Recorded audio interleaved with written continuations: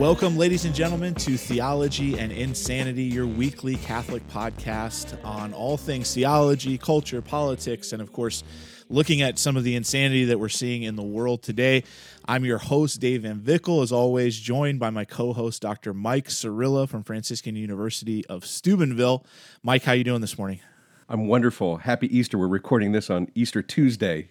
Yeah, he is risen. Yeah, amen, amen. If you are tuning in for the first time, then welcome so much. We're so happy to have you. If you've been listening to the last few episodes, we hope that they've been fruitful for you. We're making some strides here, and what we want to do is start introducing the fact that we can interact with you. We want to get some questions out there, from the general public. So if you have any questions for us, we love to hear from you and see where you're coming from and everything like that. Questions you have about things you hear. Please feel free to email us at questions@theologyandinsanity.com, theologyandinsanity.com. Today we have an awesome episode for you. Another professional theologian joins us, arguably one of the most preeminent theologians in the United States for sure. And I'm going to let Mike introduce him since you've known Father for a while now. I have, and I often say this to Father, so he may be very tired of hearing it, but this is Father Thomas Weinandy joining us today. I had the great privilege, and it made a lasting impression, as you can tell, of serving Mass for Father in the 70s, in the 1970s in Maryland. And it was just a wonderful memories I have of the way he said Mass, he prayed Mass, and was so kind to the altar boys. So today it's our joy, our privilege to have Father Thomas Weinandy, OFM Capuchin. He was born in Delphos, Ohio in 1946. Entered the Franciscan Capuchin Order in the Pittsburgh province in 1968. He was ordained to the priesthood in 1972. He earned a doctorate in historical theology at King's College, University of London in 1975. He has taught in a number of Catholic universities in the United States, and for 12 years was the warden, that is the president of Greyfriars, Oxford, where he taught history and doctrine within the Faculty of Theology there at Oxford at the university. He's written or edited 20 books, published numerous articles in academic journals, and edited books of essays. For 9 years, he served as the executive director for the Secretariat for Doctrine at the United States Conference of Catholic Bishops. He's given retreats, parish missions in the United States, Canada, Ireland, Great Britain. He's a former member of the Vatican's International Theological Commission. Pope Francis conferred upon him the Pro Ecclesiae et Pontificae Award in 2012. And his latest book, I'm so much looking forward to this, is Jesus Becoming Jesus, a theological interpretation of the Synoptic Gospels, and another volume, Jesus Becoming Jesus, a theological interpretation of the Gospel of John. He's presently working on that second volume on the Gospel of John. Father, thank you so much for joining us. God bless you and welcome. How are you today? Good. Yes. I'm very pleased to be joining you in this Easter season. An update on the second volume of Jesus Becoming Jesus. That just came out last week. It's on the prologue in the book of signs within the Gospel of John, and so now I'm completing the third volume, which would be the rest of John. So yes, so it's I've been working on this for 7 years or more, these three volumes. So I'm happy that we're coming to the conclusion. So I'm not a scripture scholar, but I did this. That's why I call it a theological interpretation. They're not commentaries as such as a scripture scholar would do. So I think there's something unique about a historical systematic theologian delving into the scripture in the manner in which I did. So I'm hoping that the readers will find them helpful and interesting. So, all right. But yes, it's good to be with you today. Yeah, this is great. Father, one of the things that we've talked about a lot, before we get into the substantive questions that we have, we've talked a lot about, what it means to do theology and what it means to be a theologian. And one of the reasons we started this podcast is because we feel like, look, no Catholic should really be a slouch in theology. And I think especially in this time, we're hearing so many conflicting messages. It's kind of like a duty for Catholics to learn the faith well and learn theology so that they can discern that. So we'd love to hear kind of how you got to be. I mean, you're the kind of quintessential professional theologian. Where did this all start? You know, if you tell us a little bit about your background. Well, yes. uh, well, as Michael mentioned, I entered the seminary when I was quite young, 14 years old. At that time, I knew that the Lord wanted to be a Capuchin and a priest, but teaching theology had not entered my mind. But the years that I spent in high school, college, studying theology, um, I came to love learning. There's a famous book out, a long time ago, Love of Learning and the Knowledge of God. Well, I sort of felt that I loved learning and loved to come to know the knowledge of God. Uh, my my interest uh, varied over the course of that time.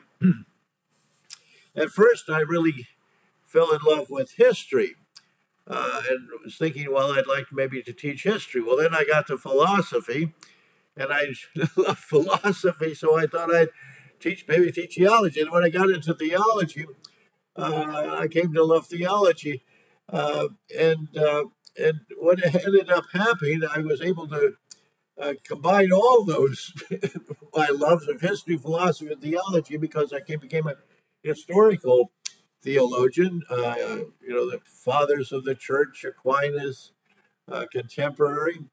And I've very much been sort of a systematic theologian, very much involved in theological, philosophical issues like the metaphysics of the Trinity and the Incarnation.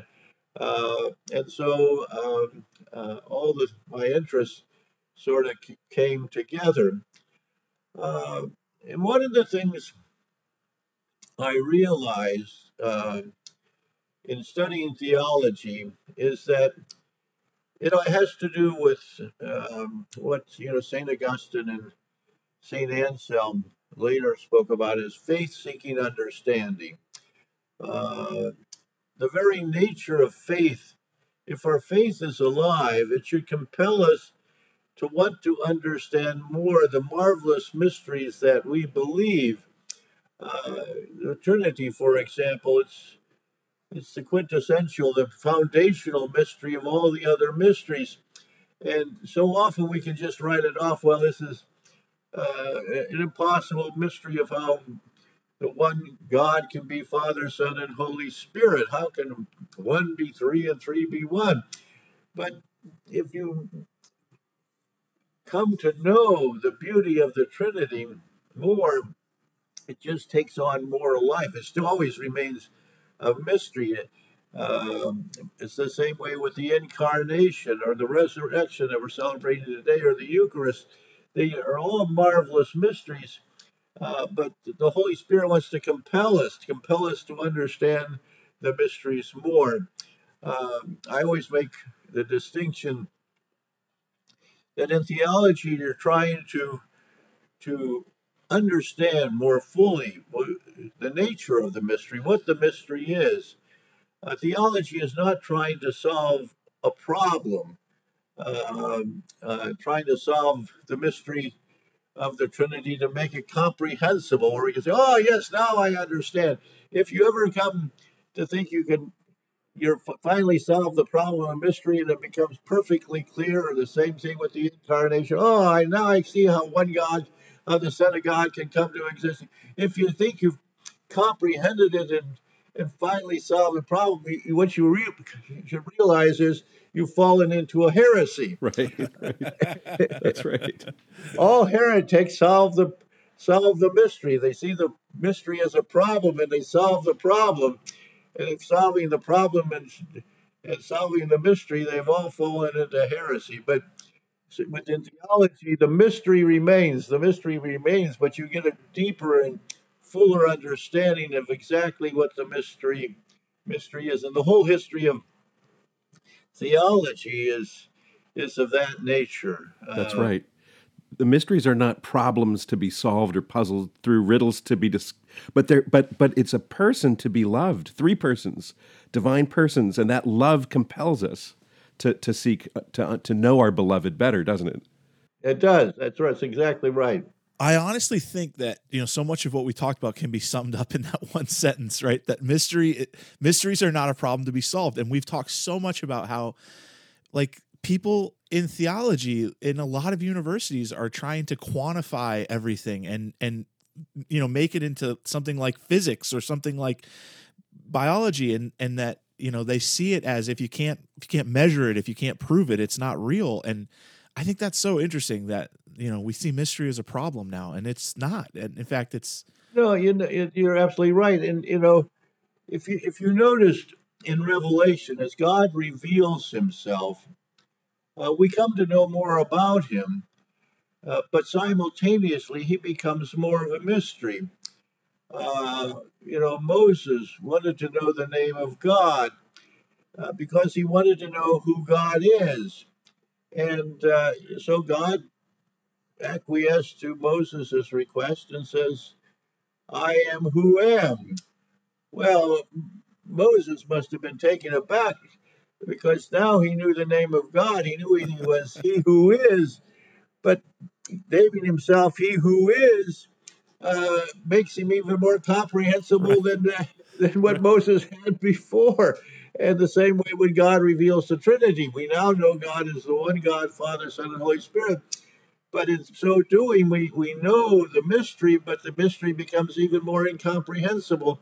And the same thing to be in heaven. If you're thinking when you get to heaven, you're going to comprehend the Trinity or the incarnation, you're not. You're going to see the mystery absolutely clear. But in seeing the mystery in all its perfection, it will be even more an incomprehensible mystery because you're seeing the mystery face to face. wow, And so that was what brings us joy. Our joy is in seeing the mystery that's so incomprehensible that all we can do is bow down and adore it in joy and glory and rejoicing. Uh, that's going to be the joy of heaven, of seeing the mystery, knowing the mystery completely, and finding it completely, unutterably incomprehensible. That is that, our hope. yeah, That's our deep, deep desire, and we have that opportunity through, and really only through Jesus Christ, which leads to a bit of insanity that we wanted to discuss with you today, Father. We have this option, this gift, this offer of God to be in heaven forever through the Lord Jesus, and it's solely through Him. So there's a concern in this regard. And it shows up and manifests in many different ways these last few decades. But more acutely, I suppose, perhaps even more painfully, in 2019, there was a joint statement between the Grand Imam Ahmed Al-Tayeb and Pope Francis. It's often called the Abu Dhabi Statement, the document on human fraternity for world peace and living together. In it, we read this. I'm going to quote a sentence from the statement. The pluralism and diversity of religions, color, sex, race, and language are willed by God in His wisdom, through which He created human beings. This divine wisdom is the source from which the right to freedom of belief and the freedom to be different derives. End of quote. So here's some questions we have, many of us. Does God will different religions? And if He does, how does He will different religions? Are they all equally viable ways to God? Or does it not really matter what religion you choose to believe? I mean, it seems many religions contradict each other on many important points, such as the ultimate purpose of human life, the meaning of salvation, for example. Is Jesus Christ unique or only one master among many? There's a lot of ways to phrase these. A lot of questions arise from this. How do you perceive, the statement and the fallout? I think one of the first distinctions we have to make is what God positively wills and what He permissively allows. Um, Now, for example, you listed the things that God willed. Uh, God willed the different sexual diversity between man and woman. That he positively willed a man to be a man and a woman to be a woman, and he did that so that they could become one flesh in love and procreate children. You know, he probably positively willed different uh, peoples. You know, uh, Americans, Europeans, French, Indonesians, you know, that is a part of evolution and geography, whatever. But God could possibly will this diversity. Um, However, when it comes to religion, all right, we're in a different sort of setting. Uh, God made us in His image and likeness, and so by our very nature, we want we seek what is in a sense divine. However, left to our own devices in seeking God, we may come up with some truth about God, but that truth of God uh, will also contain error as well. You see this in Greek philosophy.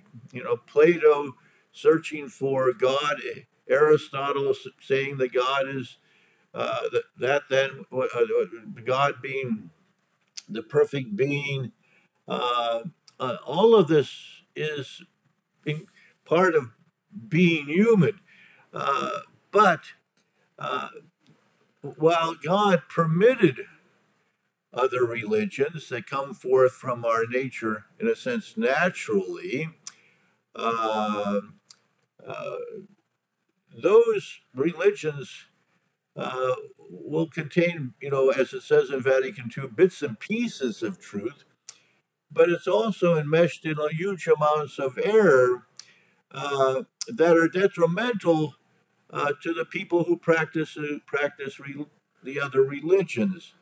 Um, and so it would be wrong uh, to say that God positively willed all religions. He permitted other religions because of our very nature as human beings.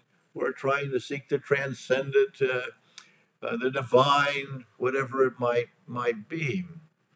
And so the and so Buddhism may contain some bits that are true. Hinduism might have something. Uh, Islam may have some, but they're because that they were not positively willed by God, and God did not positively reveal anything to them within those religions. Um, they do. They're not the same as Christianity. They're not the way to salvation, and there are dangers involved in them as well. Uh, so Jesus. So Bishop Schneider, Athanasius Schneider, reported that he met with the Holy Father after the Abu Dhabi statement, and asked him to clarify specifically with this question, the distinction you just made, Father. Yeah. When you say God positively wills diversity of religions, sex, race, etc., it sounds like they're all a coordinated list, kind of univocally stated, meaning the same exact thing. But rather, isn't it the case, Holy Father, the bishop said, that God permits, not positively wills, as you said, Father, the diversity of religions, but actually positively wills sex, diversity of sex and race, etc. And the Holy Father, according to the bishop's report, said, yes, that is what I meant. So first of all, thankfully, the statement is vague enough that it That's what doesn't. that's what he said. Why did he say it? So, well, then the bishop asked him if he wouldn't mind publicly clarifying it, but we're still awaiting that public clarification as well as perhaps some others. Clarification is not going to come. Uh, you know, we don't have to worry about that. Uh, But wait, well, Father, can I ask you then? And I'm curious why? Why? I mean, I know you can't read someone's mind, but why? Why not clarify? What's the reason?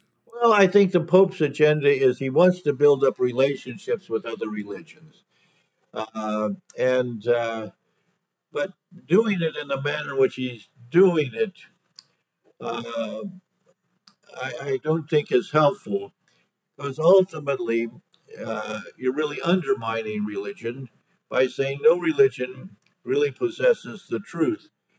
I would rather have a Muslim think that his religion is true, or Buddhists think that his religion is true, and Christians thinking that their religion is true, than saying, well, it doesn't really make any difference uh, which religion you belong to because no religion really has the fullness of truth. It's really detrimental to what religion is all about. That is seeking the truth about God, the divine, whatever.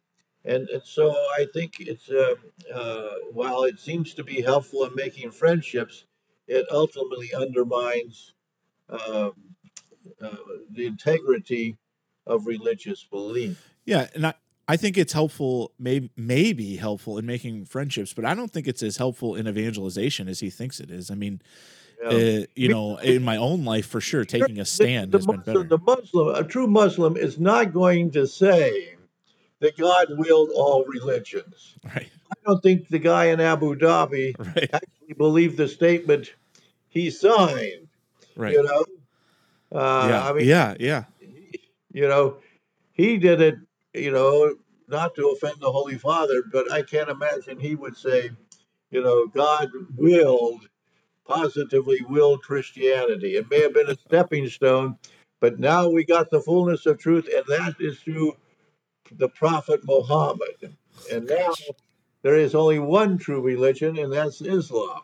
yeah. Uh, so anyway, it's it's I like what not. you said, Father, that it ends up undermining things. So, look, the intention, let's say the intention is a humanism in a good sense, fraternity, brotherly union, dialogue, friendship, okay? That's a very laudable intention, right? I But guess kind of. well, no, it is as far as it goes. That's not your ultimate goal in life, Right, but right. that's a very important one. But if you genuinely want friendship, which is an exchange of persons in love, and that love, true love, is grounded in truth, then if you really love someone, you want the best for them, which is salvation through Jesus Christ, right? So in the end, if you let an aspiration, right, to a kind of humanism or fraternity, fraternal union, kind of eclipse your kind of duty out of love and friendship to Mm. share with your friend of a different religion about the errors of his religion and the truth of the Catholic religion and invite him to enjoy the fullness of life, then that really, you said it, Father, it's self defeating. It undermines the very intention. It really isn't friendly. It really isn't humanistic in the truest sense. It's not. To let that aspiration eclipse the deeper truth. Do you find it ironic at all that Pope Francis, he took his name from Francis of Assisi, and Francis went to the Sultan, literally like seeking conflict, whereas Pope Francis went to Hoping to be a martyr. Uh, right, right, and he preached the gospel to him. He's lucky to have got out alive to his right, own disappointment. Uh, but he did not go there thinking, right. let's become friends. He came there. I want to bring you salvation, and the salvation that I'm bringing you is in Jesus Christ. Uh, so Saint Francis's approach is far different than from Pope Francis's Yeah, approach. yeah, I would like to, if I could, yeah. it might be helpful for the audience to see the differences between Christianity and other religions. And I want to do this by saying all other religions, except for Judaism and Christianity, are Gnostic. Now, what do I mean by Gnostic? Uh, Gnostic comes from the Greek word gnosis, meaning knowledge. So, in Buddhism, Hinduism, Islam, for example, what is given, what is saving knowledge. If you want to reach nirvana or whatever in Buddhism, you have to do this, this, and this. In Hinduism, if you wherever you're supposed to go, you should do this, this, and this. They give you the knowledge you need to make yourself right with the transcendent or whoever. If you want to get to heaven, to God in Islam or whatever, these are the things you have to do. What is given is just knowledge.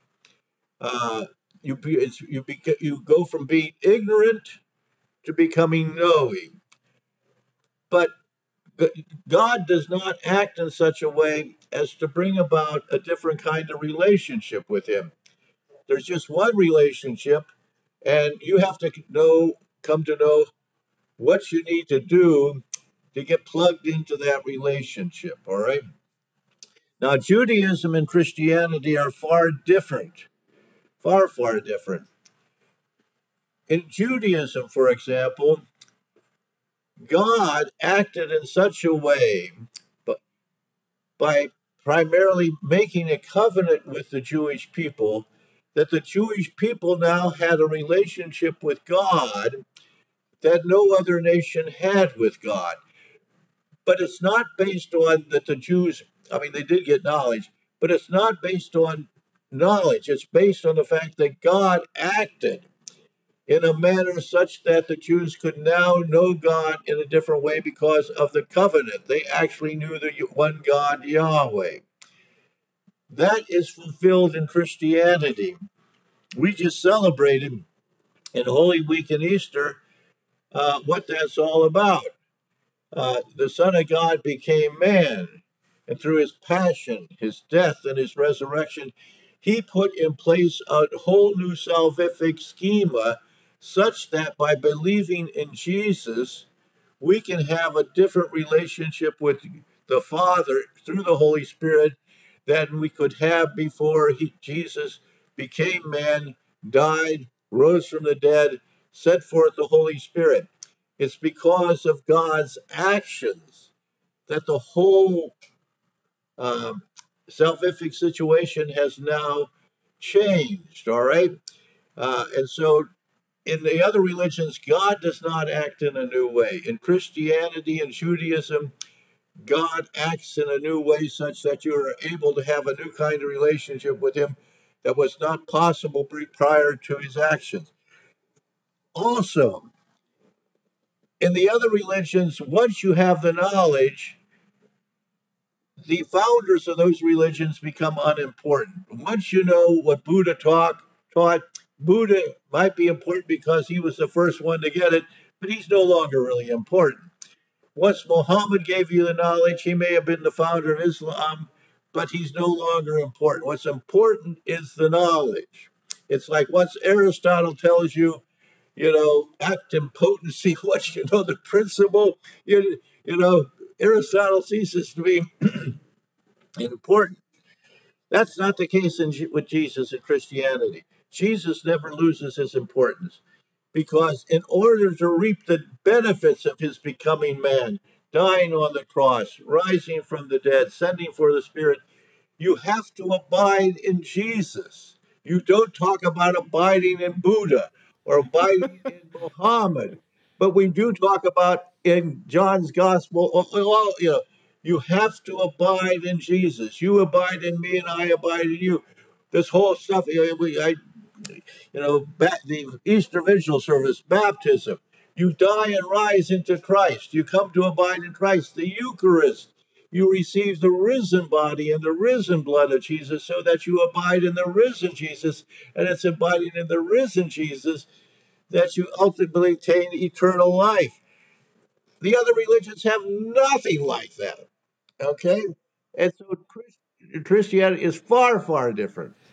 And the new relationship we have with God, which is brought about by Him becoming a man, the Son, also is a real metaphysical transformation of our soul. I mean, we remain human, but we're transformed into partakers of His life, His divine nature, this abundant life. It's a profound, deep transformation.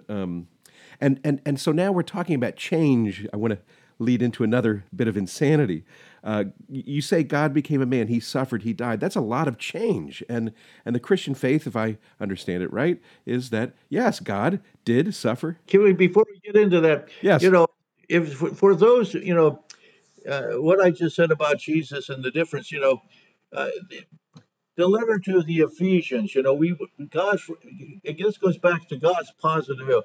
God's positive will in Paul's letter to the Ephesians, as he said, from before the foundation of the world, God predestined us to be saved in Jesus Christ. The whole mystery of his will, that everything becomes summed up in Jesus Christ. Not everything's going to be summed up in Buddha or Muhammad. Everything's going to be summed up in Jesus. It's Jesus who humbled himself that God gave the name above every other name, above Buddha, Muhammad. He's above every other name. And every knee is to bow before him, and every tongue is to proclaim that he is Lord. He is the one and only Lord. Uh, and in the Colossians hymn, he's the first one of all creation, and he's the first one rose from the dead, so that the primacy would be his in every way. There's no one more primary, no one more important than Jesus Christ. I think that the biblical basis for this is absolutely astounding and beautiful. Uh, so now, having said Yeah. that, can we get to you? You want to get to Well, the question of well, the now end? actually, you inspired me, and I want to wait for a minute because Jesus is Lord. He is unique. You're absolutely right. There's nothing like this in any other religious claim, and he doesn't portray himself as anything other than an object of love and adoration, which scandalizes some of the Jewish leaders take scandal from it. He'll say, if anyone loves mother or father more than me, he's not worthy of me. Well, whom should you love more than mother or father, which heads the second tablet of the law? God. And the Jews there knew that he was claiming divine prerogatives for himself. So really there isn't a way to properly perceive Jesus in truth as just another master co-equal with Buddha or Muhammad, etc. So I cannot thank you enough for beautifully bringing that out, Father. And the other thing is, there is no other Savior, and we all need to be saved. That's Yeah. very serious. That's very serious. The stakes could not be higher. The stakes are life, eternal life or death. That a Hindu or a Muslim or a Buddhist could be saved, as we say, but ultimately he's not saved by Buddha or Muhammad.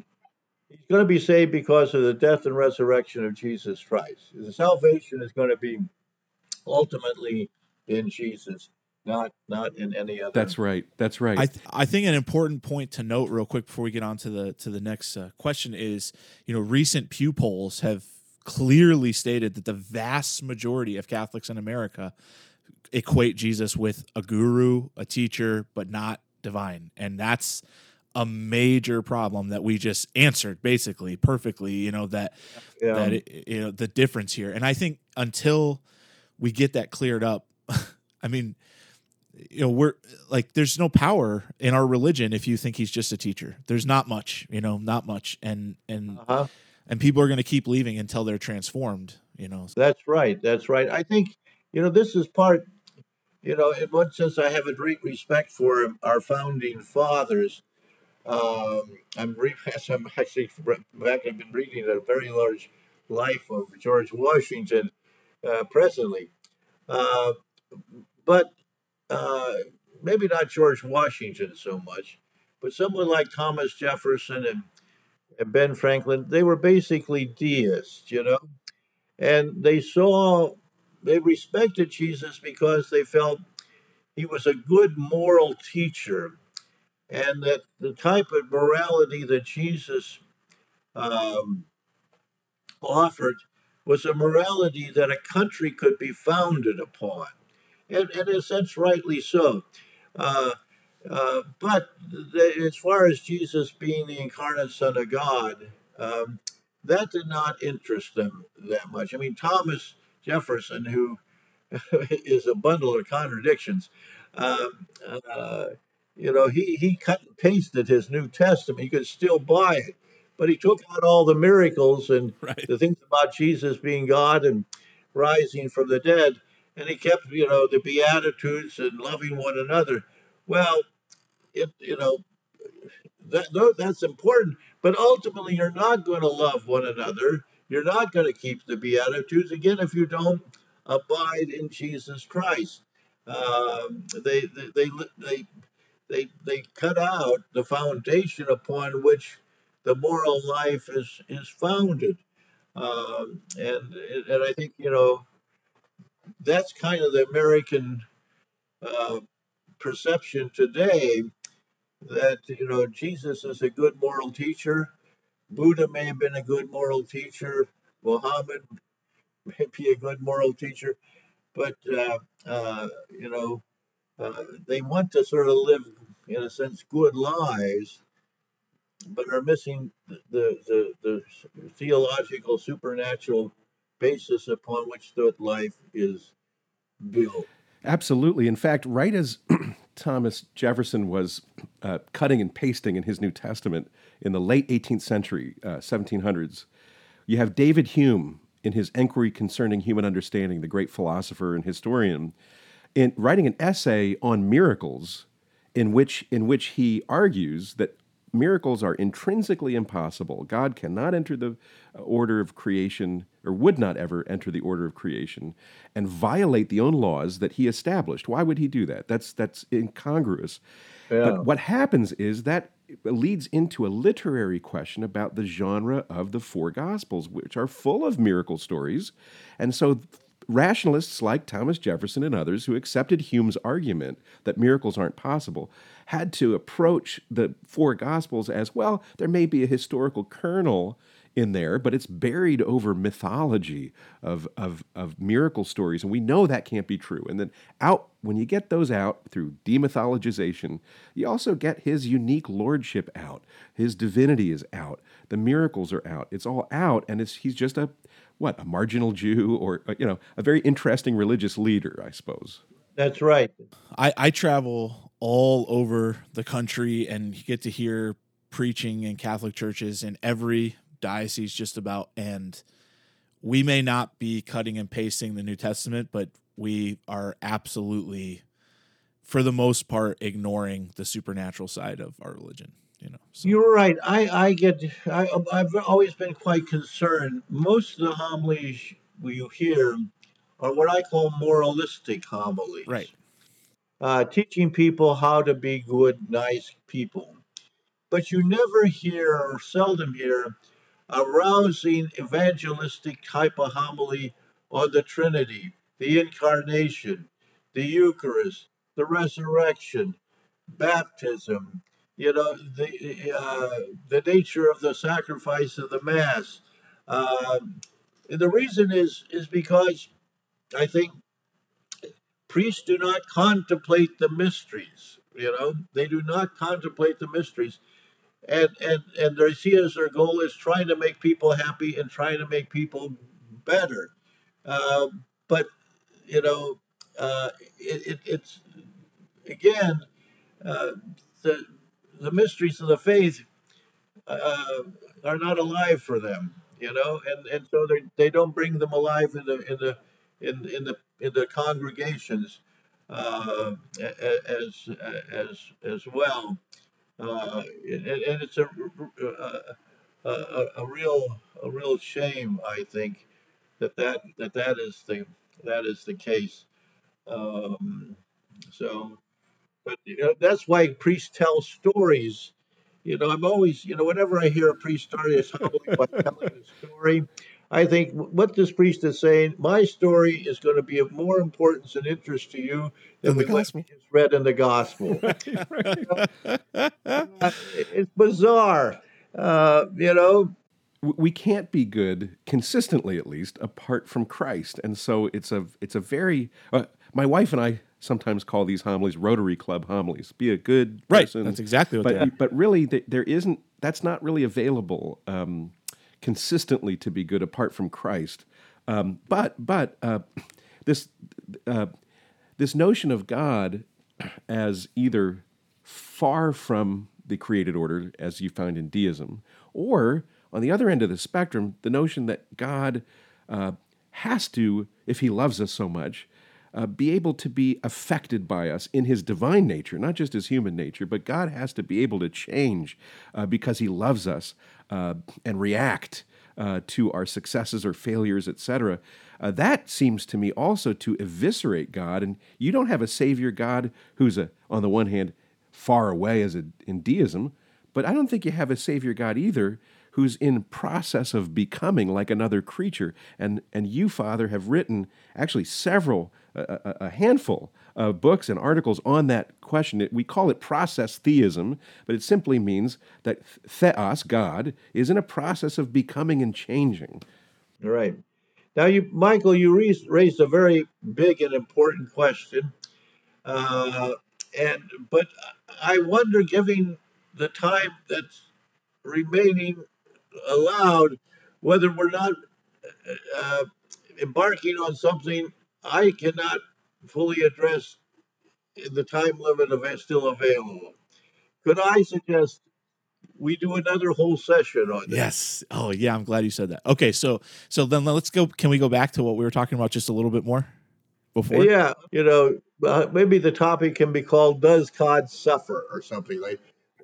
I want to just make one quick point about your point about the preaching because I'm a professional evangelist. That's how I support my family. And I've been recently reading, and I can't even remember the name of the book, and I'm not close enough to grab it. But it was about a time in America when, similar to now, we were having issues, like we were losing members of the church. And what happened was parish missions came and revived the church. Mostly parish missions preached by order priests. They would Yeah. stay for like a month.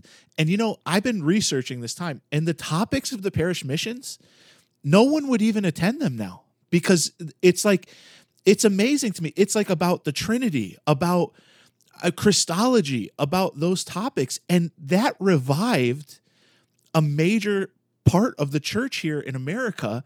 I Yeah. mean, I continually go back, and I know you're going to probably roll your eyes because I quote this part of the catechism so much, to that catechism quote where it says that, look, the dogmas, there is an organic link between the dogmas and our spiritual life. I think that for me, it was like, I accepted the Catholic Church based on faith in the Holy Eucharist. I mean, I grew up Catholic, but I had my conversion based on faith in the Holy Eucharist.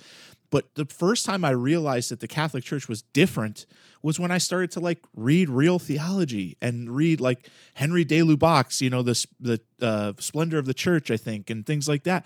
That made a huge difference. And I'm sad that I think that a lot of priests, and they say this to me, think that, well, in a 10-minute homily, I can't get these points across. I disagree. I really don't think that's true. Yeah. You can do it if you want to do it, and if you know what you want to say. You know, I'm convinced that if you get people to love Jesus, they'll automatically be virtuous. We preach the virtue or being kind and good or whatever, and never preach about the Trinity or the Incarnation or the. But if you get people to love Jesus, they will automatically change their lives and become holy men and women, I agree. virtuous men and women. And so to preach the mysteries of the faith is essential to them becoming truly moral people, this is why you have Catholics who, can be pro abortion and, and all this gender nonsense.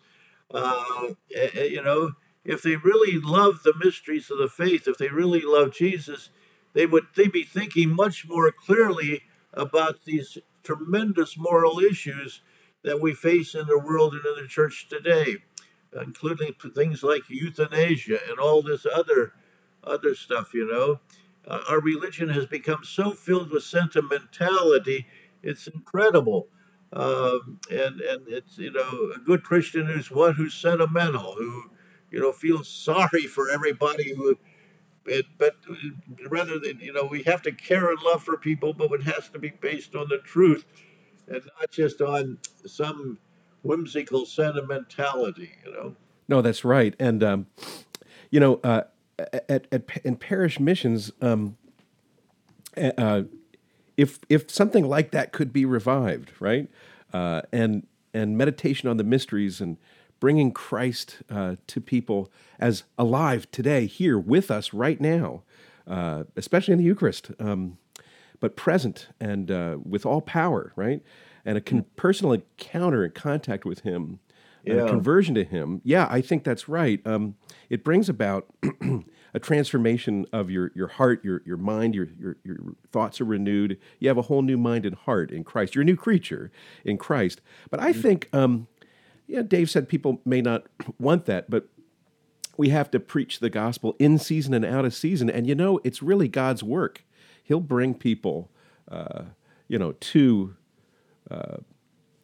to to Christ, but we just have to make ourselves available and show up in spite of the temptation to think that what we're doing is ineffective. I think priests and others, we just have to show up and share Christ.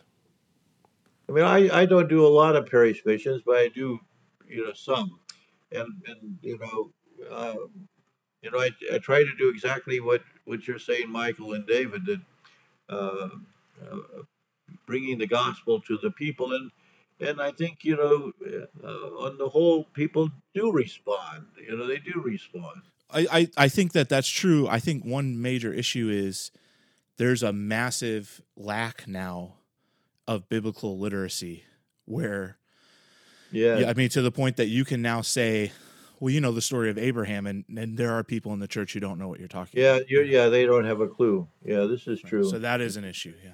Yes, it's so illiterate. You wonder how they can read, you know, traditional English novels. Right. Right. Well, So I don't think they can. I think because they're missing all the biblical references within the novels themselves. Right. Right. all right. Well, Father Thomas, this has been a great discussion. Like I could go on all day. I really enjoyed a lot of things. I'm Indeed. just so thankful that you were able to join us. So thank you so much, and we're definitely going to have you Well, back it's on for an the honor next one. and pleasure to be with you. I thank you for inviting me, and I look forward to coming back and talking about uh, whether God changes or not, or whether He's impassible or immutable, and the Yeah. incarnation. What does it mean for a son of God to become man? Doesn't He change in becoming Right. man? Doesn't that very word "become" mean that He changes? Uh, so anyway, Father the, Thomas, where can we find your books if we're interested? well, all my books if are on Amazon. If you Okay. type in Thomas Wynandy, Okay. go to Amazon, click books, and then type in Thomas Wynandy. They'll all pop up. They'll all Great. pop up. Yeah. Thanks so Yeah. much for joining us. And Thank again, you. tune in each week to Theology and Insanity. And if you're interested in contacting us with a question, then feel free to email us at questions@theologyandinsanity.com, and we'll try to answer your question on the air. We're also planning to have a live edition of Theology and Insanity where we can interact with you. You can call in with a question on theology. And I know, like, I love, anytime I have a theology question, I just call Mike. So I enjoy that. So it'll be your chance to, I know you don't have his phone number like I do, but it'll be your chance to call him and ask him questions as well. So feel free to join us again. We hope that this is fruitful for you. We pray for you every week, and we ask that you would pray for us in return. God bless you all.